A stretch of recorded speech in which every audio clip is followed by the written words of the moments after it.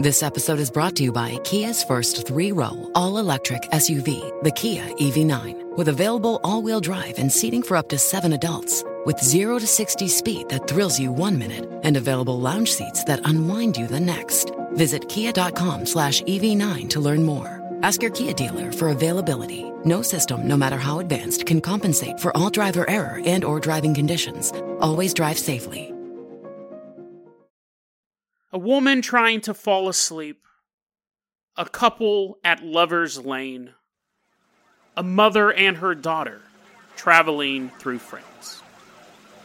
What do all three of these scenarios have in common? They're part of our trilogy of terror. Today on Dead Rabbit Radio.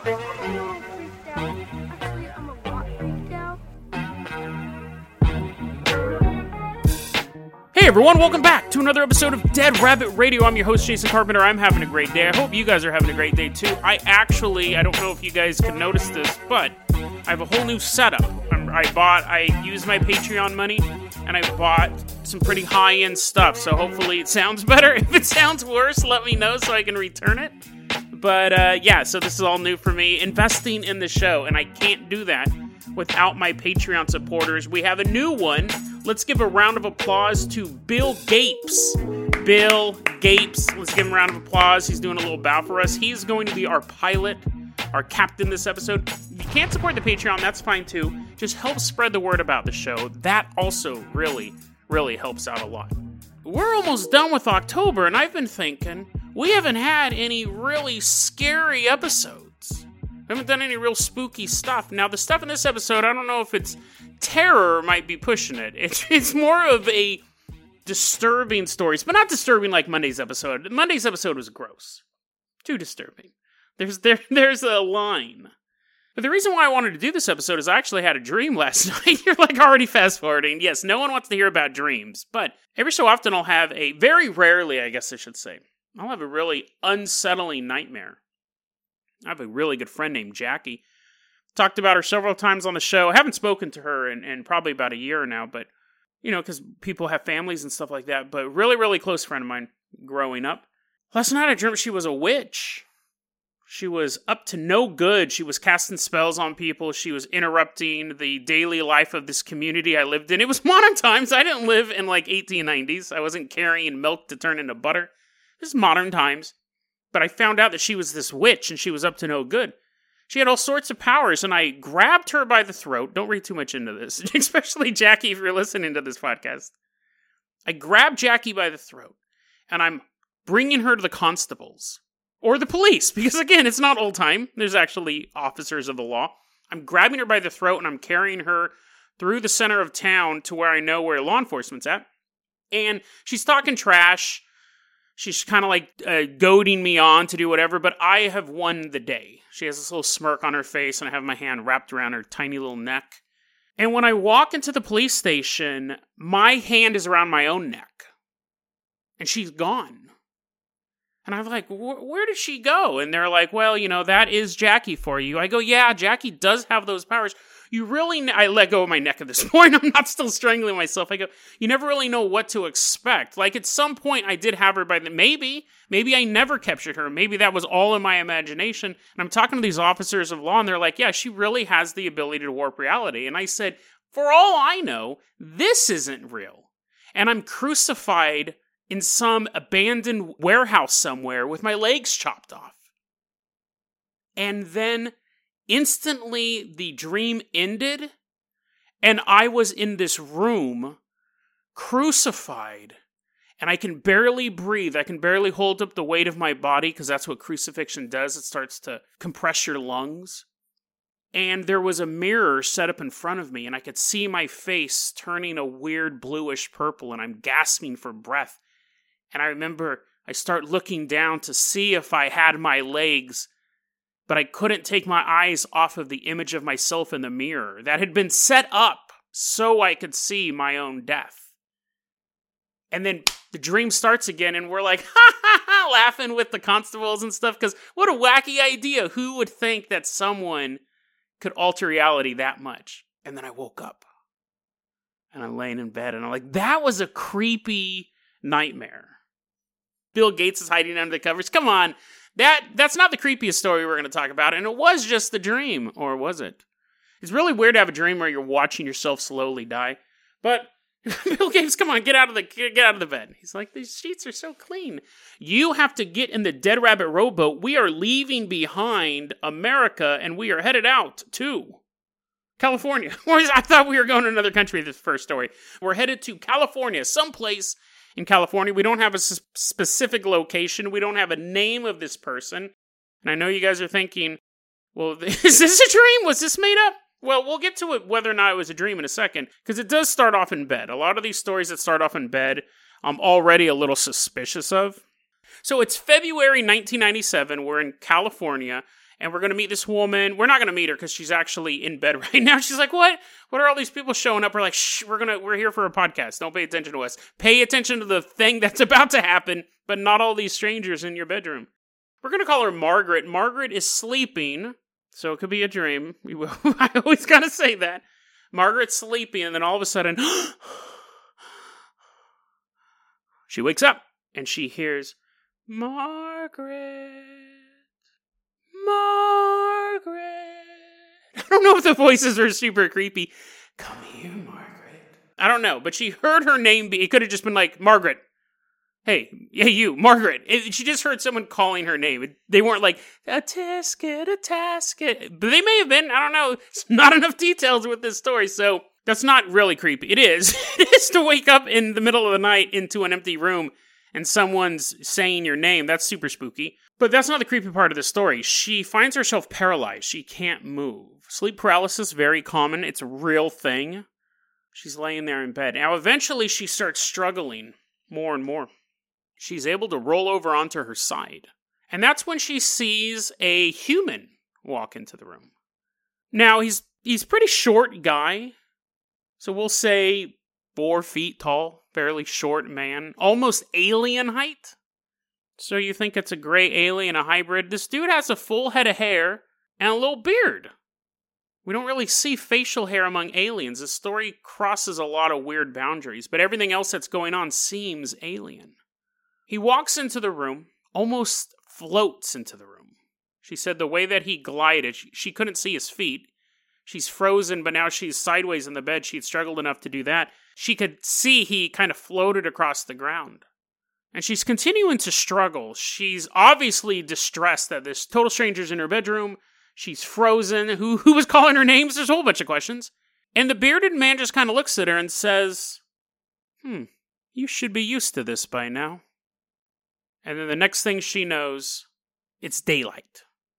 I think that story's creepy. Come on, Bill, get out of underneath her covers as well. He's super scared. I think this story is creepy.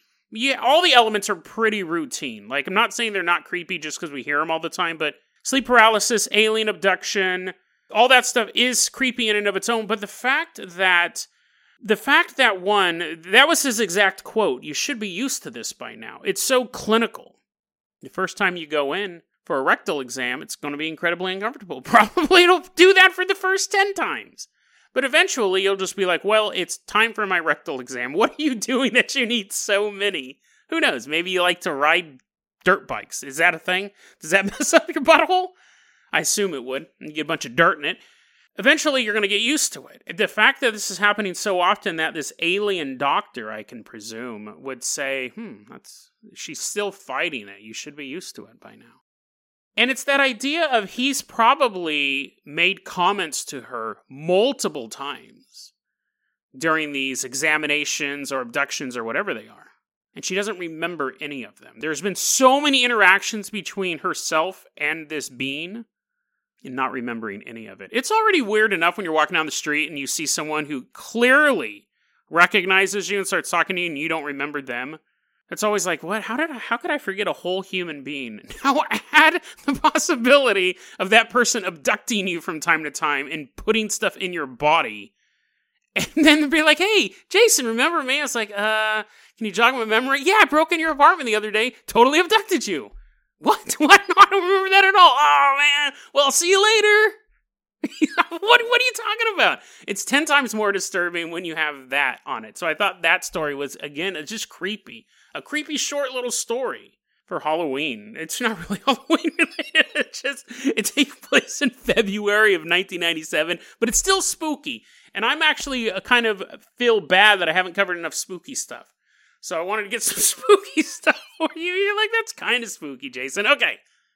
Bill Gates, let's go ahead and leave behind California. Now we're going to hop into the Jason Jet. We are flying out to the country that never sleeps, Puerto Rico.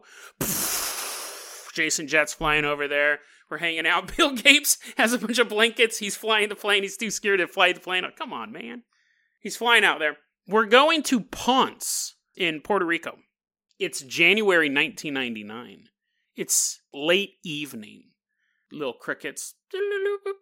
Apparently they've evolved to be blue jays. Little crickets. Making those noises, You're like, Jason, that's the farthest from a cricket noise, I think, is humanly possible. Frogs, then. I'm setting the scene. I imagine Ponce, Puerto Rico looks like that little lagoon from The Little Mermaid. Anyways, it's a lover's lane. See, you have two people. They're unnamed, so we're going to call them Ariel and Eric. They're sitting at this lagoon. They're doing more than just, do you want to kiss the girl? They're getting hot and heavy.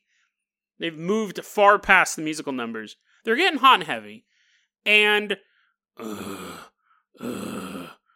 that's not the guy. That's not the guy. I forgot to change perspective. Now we're outside the car that they're in. And they turn and they look. And they see standing outside of their car, Bigfoot. Now, I know what you're thinking. What? Bigfoot in Puerto Rico? I mean, we've covered Mormon Bigfoot, and Bigfoot's out of UFOs, and Bigfoot's turning from human into Bigfoot. I don't know why I'm shocked. What? Bigfoot in Puerto Rico? That's unbelievable. I don't know why I'm shocked that Bigfoot could show up in Puerto Rico. Apparently he can. He did, in this story at least. Could be a localized version of Bigfoot. Because this Bigfoot has an interesting power. So let's go back to the narrative. I just want to do that noise again. And the couple turns and they look and they see Bigfoot standing outside the car, glowing red eyes. The girl jumps out of the car. Fight or flight, right? You figure you're safe in the car. If like an elk shows up or a bear shows up to your car, I don't know if they have those in Puerto Rico, but for all I know they do. Better to stay in the car. Against something like Bigfoot, your instinct may be to run away from it, to try to put distance between yourself and this giant creature. But the boyfriend sees the girl fiddle with the handle, and she jumps out of the car, and he's like, wait, no, Ariel, come back. And he's expecting to watch her run off into the dark forest. But instead, she walks out of the car, walks to a cliff face that's there. I should have set that up earlier. It's not a lagoon. There's a cliff there. She gets out of the car, doesn't run away. She walks to the edge of the cliff and jumps off. The Bigfoot leaves, and the girl survives. She doesn't die when she jumps off the cliff. But of course, people are thinking, if you're ever attacked by Bigfoot again, if this ever happens again, because it's so common, if you're ever attacked by Bigfoot again, stay in the car. And she goes, I didn't have a choice. And everyone's like, what are you talking about? And she goes, I was in the car with Eric reading Bible verses like we do every night. And then this creature showed up. And the creature told me, no. The creature forced me. It took control of my mind. It walked me to the edge of the cliff and made me jump. I didn't want to get out of the car. The creature made me. That's another interesting slice of lore we can add to the Bigfoot story. Maybe that's something only the Puerto Rican Bigfoot can do. But that is beyond creepy. I think, again, we've talked about this before, like beating up aliens. You can totally beat up a gray alien. I've beaten that message into the ground. But you always have to worry about them using mind control or some sort of space-age weapon. There's not many cryptids that can actually possess a human like that. There have been interesting stories about people getting ready to shoot cryptids, and we've talked about this recently on the show. And their guns, they imagine their guns are going to misfire so they don't pull the trigger and the cryptid gets away. And the implication is that that creature put that image in their head, much like Jackie put the image of me, she didn't really, it was a dream, but put the image of me choking her, I was really choking myself. I never had her prisoner in the first place. But that's just illusion. The idea that you could be trying to outrun a Bigfoot or even look for a Bigfoot, or really even not even knowing Bigfoot is in the area. You're out on a nature hike all by yourself, and something is in the bushes, completely unseen, and you start to feel the need to kill yourself. She survived, so she could tell the story about what happened, but there's variations of this. I mean, there's definitely different ways it could have come out. She could have just jumped off the cliff and died. And then the boyfriend would have said, well, yeah, but first off, that would have been a murder case, right? You can't go back to town and be like, hey, what happened to Ariel? And he's like, dude, you won't believe it. Bigfoot showed up and then she jumped off a cliff. They're like, awesome. Can you tell that story again, but with your hands behind your back and your head to the wall? That'd be totally awesome. You're under arrest. It would be really hard to explain that away. But had she died, it would have just been, oh, she was so scared she ran out into the darkness, didn't know there was a cliff there. Or if there was no witness there, that when she jumped off the cliff, there was no one there to help render aid or get her back to the car or something like that. And you gotta wonder, just because we're paranormal people, how many times do you hear about these lone hikers or these mountain climbers or something that fall to their deaths? Tragic accident. It is tragic. But what if there's another paranormal answer behind that? What if they are successfully making that trek up the mountain, but then something in the bushes pushes them closer to the precipice? See, that's a creepy one. I thought that one was really creepy too. Bill Gates, he's already doing it. He's signaling in the Carpenter copter. It's making a landing. You are going to fly us out from Puerto Rico. We are headed out to Paris, France.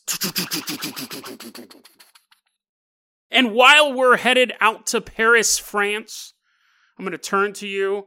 I'm going to turn the lights down a bit. They're super dim. Bill Gates is like, I can't see where we're going. I just keep flying. Eventually, you'll see an Eiffel Tower and then stop. Land right there. But I turn to you in the dark and I hold a flashlight up under my face and I say, this Halloween, prepare yourself for the terrifying suspense thriller Spell, starring Omari Hardwick from the TV show Power and Loretta Devine.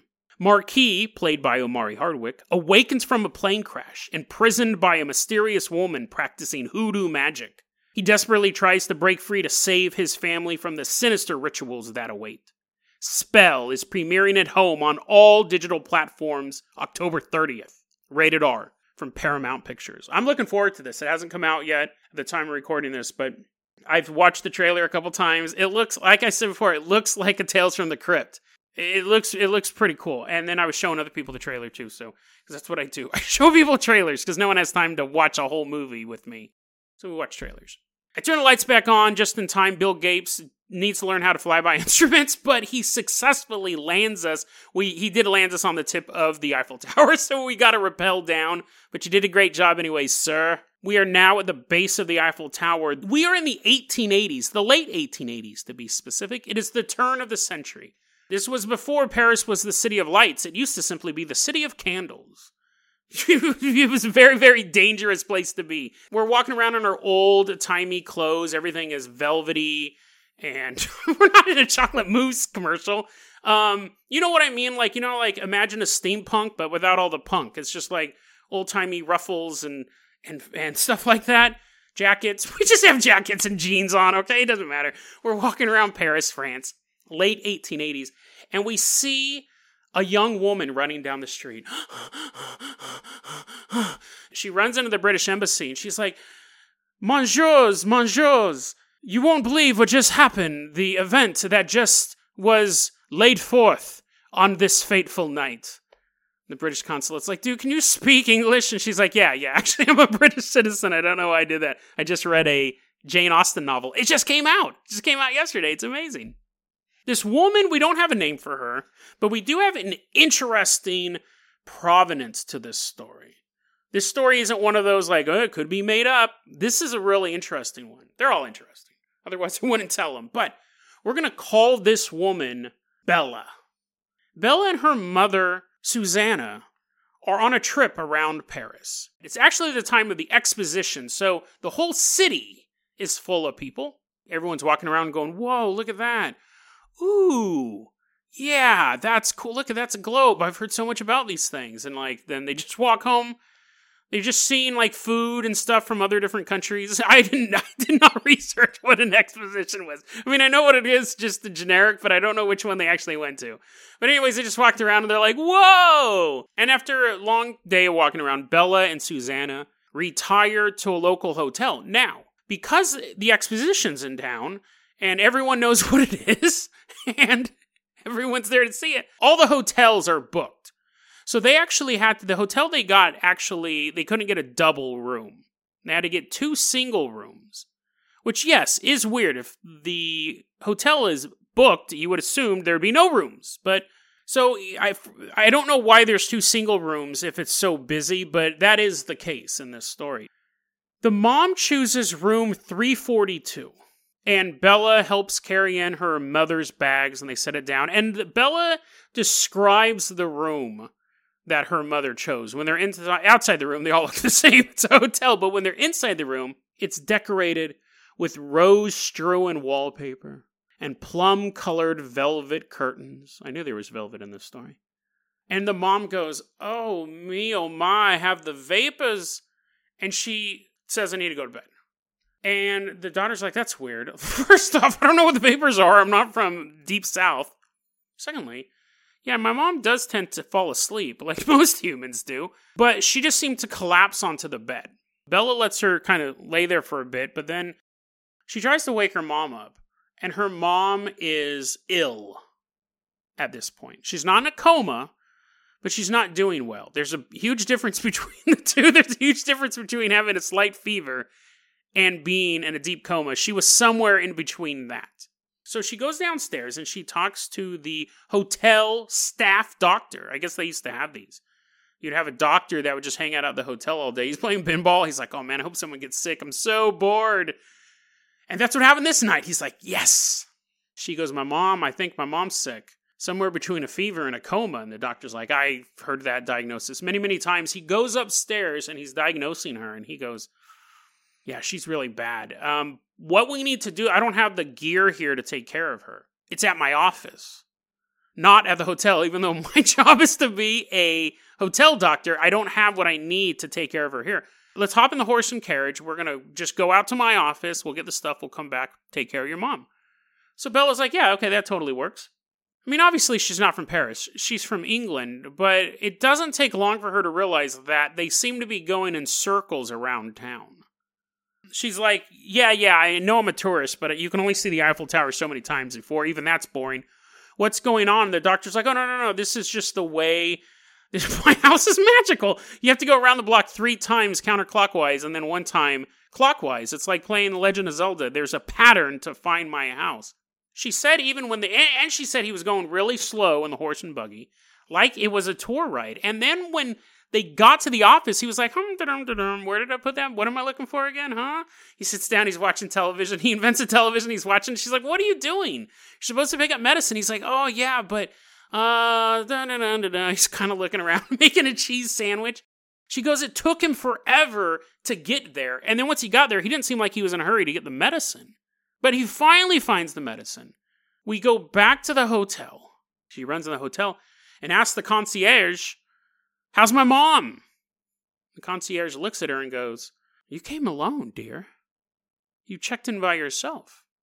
Bella's like, no. I came with my mom, like we checked in. And the concierge goes, what room was your mother in? She goes, room 342, the one with the roses and the velvet curtains. And the concierge goes, no, there is no, I know I've mispronounced his name. Get worse each time. Pierre, we'll call him. Pierre goes, your mother did not check into room 342. Nobody under the name Suzanne checked into room 342. She's like, I didn't say that name. And he's like, gulp. He goes, it doesn't matter. There's no one, your mom is not checked into room 342. You came alone. And she looks at the ledger, and it has a different name under room 342. So she rushes up the stairs, knocking on the door. Hey, Mom, let me in. I got that medicine. They'll bring you back. Bella's knocking on the door. Dude opens it up. The dude is puzzled as she is. He goes, no. I just checked into this room. There's no one else here. And she, at this point, is losing her mind. And as anyone would. She pleads to be let into the room. She knows that if her mom's not in there, there will be some trace that her mom was in there. So the stranger opens the door and she walks in. The wallpaper is different. The curtains are different. Her mother's luggage that she brought in herself is gone. Her mother was never seen again. Now, this is a fascinating story on two levels. One, that story, that narrative. Because you look at the idea of people just vanishing, poof, into thin air, portals, Mandela effect, time slips, alternate reality, all of these things. But then there's even a more fascinating backbone to this story. Obviously, the question we have, like stories like Manitored, or the nanny who disappeared in Spain, are these stories real? There is a Reddit user named acarter8, and they posted on the subreddit Unresolved Mysteries this post. This is what brought this to my attention, so thank you very much, acarter8. It might actually be Aaron Carter, which would be kind of interesting that he's now no longer in a boy band. He's investigating ghosts. He wrote this post called The Vanishing Hotel Room, a True Urban Legend. Laid out the narrative like I just did, and then takes it another step further. Is this story true? It turns out a lot of people have been asking that question over the years. This story was first published in newspapers back in 1898. So this isn't something that was popping up on the internet and it's been retconned. Back then, you could pick up the newspaper and read this story about the missing woman. This story is actually, some of you guys may have known where this story was going. This story has been turned into television shows, into novels. Alfred Hitchcock did a movie about it called The Lady Vanishes, but it takes place on a train and it involves spies and a knife-wielding magician, which sounds way cooler than this story, but I read the plot and it's just kind of lame. There's some woman walking around in bandages. It's not The Mummy, so not as interesting. And then the knife-wielding magician, I guess just disappears. He just disappeared from the plot, from the write-up on Wikipedia. But anyways, this story's been told over and over and over again in all sorts of mediums. It definitely captures the imagination. It's been around since 1898. And what acarter8 has done is what other people have done over the past 100 years. In 1929, there was a journalist for The New Yorker named Alexander Woolcott. He wrote a column on it for The New Yorker, and he tracked down the author of the 1898 article. His name was Carl Harriman. It's Bigfoot. It's Bigfoot's cousin, Carl Harriman of the Detroit Free Press. And he asked him, is that story real? Back when I was when I was a journalist, when I was writing, before digital, we were doing print papers and we had to print everything out and put it on a thing and send it to the printing press and all this stuff. You had column lengths that you couldn't mess with. Like if you had a 4-inch gap in your paper, you had to have an article or an ad in there. You just couldn't have a blank spot.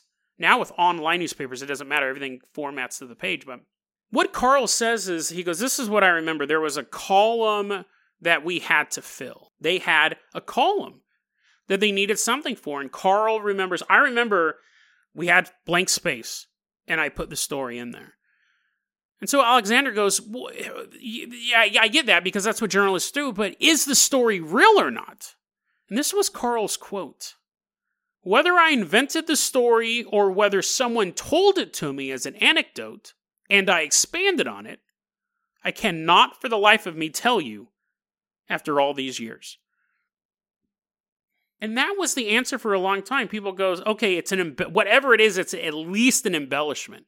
He may have made it completely up, or it could have been a story he just heard and he added stuff to it. But people kept investigating it. It's definitely been something people have been curious about over the years. And it was found that the Free Press, another newspaper, published a version of this story 10 months before Carl Harriman's post in the Detroit Free Press.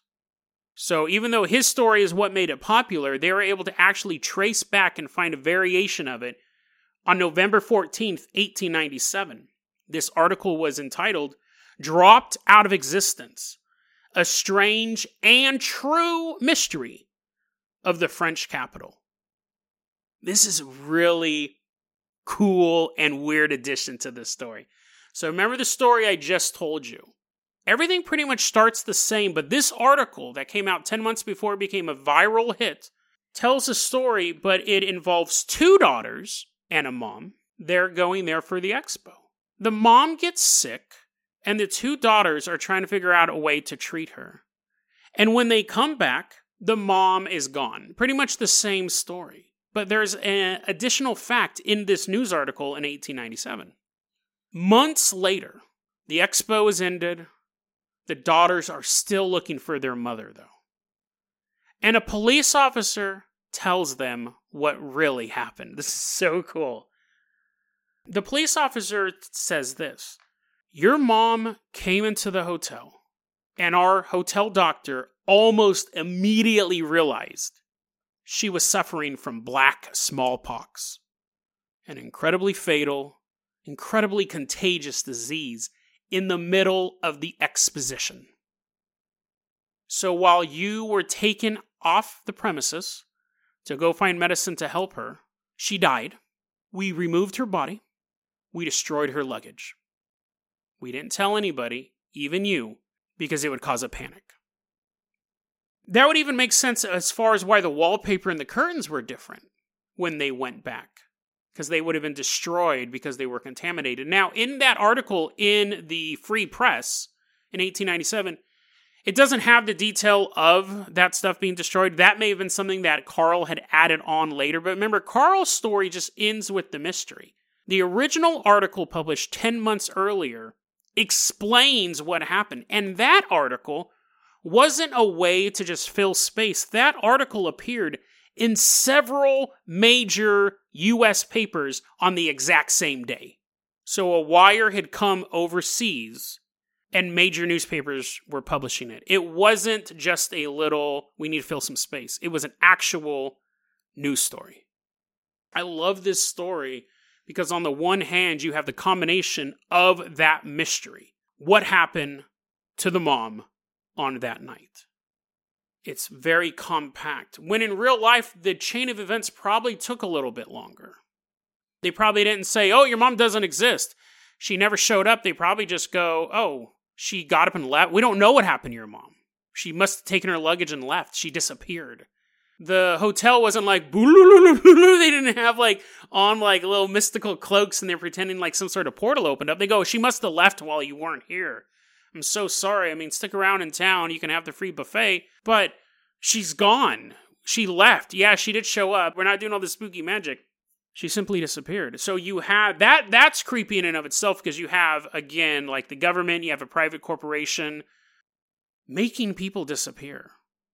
Did she die of natural causes? Did they happen to just speed that death along so they could get this body out of here? Were there other people who went missing from this highly contagious, fatal disease that they didn't have the loved ones in town looking for them? They just went to the expo, and then when they never went back home, people go, "Oh, maybe they decided to stay in France." Their corpse is being taken out of a hotel and buried in a pit. It just has all these different combinations of creepy. The possible mystery of the Mandela effect, alternate universe portal stuff, and then you have real life tragedy and people making decisions that affect other people without their knowledge. So that, my ghoulish friends, my fiendish friends, would have worked better, is our trilogy of terror. Are you chilled to the bone? That's actually a symptom of black smallpox, by the way. You might need to go to your doctor. These stories are not terrifying in the sense of creatures busting down your door to eat your guts, or the serial killer chasing you with a blade to eat your guts. It's a cannibal serial killer. They're terrifying in separate ways because they remove power from us. There's nothing more powerless than being frozen in your bed, from being mind controlled, or from being manipulated by people who you trusted would take care of you. Not having the ability to fight back, being powerless, is actually the scariest thing of all. And it happens all the time, every day, to all of us. We're in a constant state of mental fear because we live in a world that we are powerless in. It eats at us every single day. You think we'd be used to it by now, but it's still the scariest thing out there. DeadRabbitRadio@gmail.com is going to be our email address. You can also hit us up at Facebook.com/DeadRabbitRadio. Twitter is @DeadRabbitRadio. Dead Rabbit Radio is the daily paranormal conspiracy and true crime podcast. You don't have to listen to it every day, but I'm glad you listened to it today. Have a great one, guys.